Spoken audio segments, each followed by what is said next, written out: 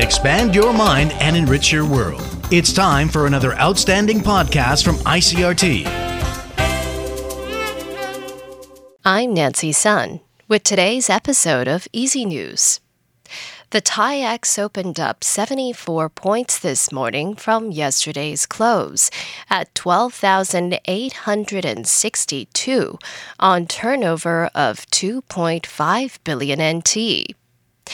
Asian shares opened with some gains today after a rally on Wall Street Friday last week, as investors await interest rate decisions from the central banks, including the Federal Reserve.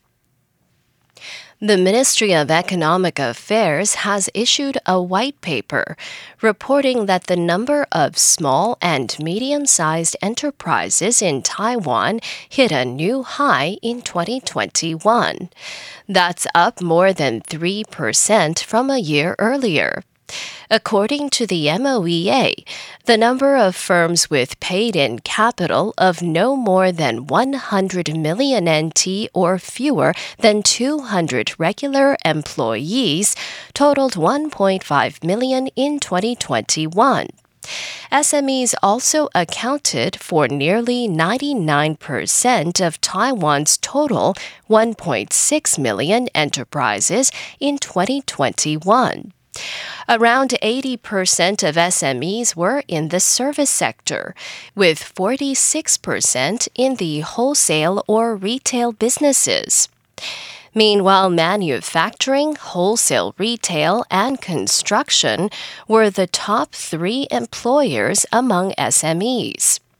The MOEA says the government was determined to provide assistance, including financing, technology research and development, courses for business startups, and export promotions to SMEs, while encouraging them to attain net zero emissions and digital transformation goals.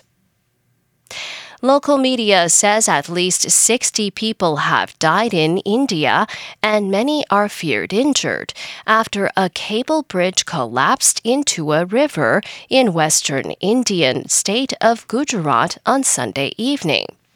The Gujarat state minister says 60 people have died so far and 17 people were admitted to hospitals. Local media reports said over 100 people plunged into the Machchu River when the bridge in the state's Morbi district collapsed. The 19th century colonial-era bridge had reopened 4 days ago after renovation. Officials said the bridge gave way because it could not handle the number of people on it. U.S. President Joe Biden has congratulated Brazil's former left-wing leader, Luiz Inacio Lula da Silva, after he narrowly beat the incumbent president, Jair Bolsonaro, in the country's election. Jagruti Dave has more from Washington. In a statement, President Biden sent his congratulations to Lula following what he said were free, fair and credible elections. Jair Bolsonaro has previously made baseless claims about election fraud in Brazil, rhetoric with echoes here in the United States. But Brazil's Supreme Electoral Court on Sunday declared that Lula was the victor with 50.9% of votes. Not far behind was Bolsonaro with 49.1%. Both men are political figures who've courted controversy, Bolsonaro with what's been described as his disastrous handling of Brazil's COVID-19 outbreak, and Lula with his 2018 prison sentence on corruption charges, although that conviction was thrown out by a court in 2021. He now makes a remarkable return to frontline politics, and his victory is the latest in a series of wins by left-wing leaders in Latin America.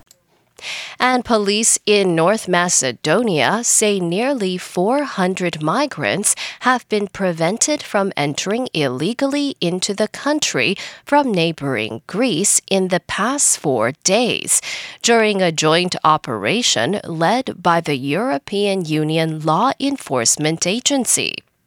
Police said in a statement that a total of 389 migrants, most of them from Syria and Afghanistan, were pushed back to Greece from October 25th to 29th after having been spotted in the border area between the two countries. North Macedonia's interior minister said during the first 9 months of 2022 that attempts to cross illegally from Greece increased by 7% compared to the same period last year. And that was the I.C.R.T. news. Check in again tomorrow for our simplified version of the news, uploaded every day in the afternoon.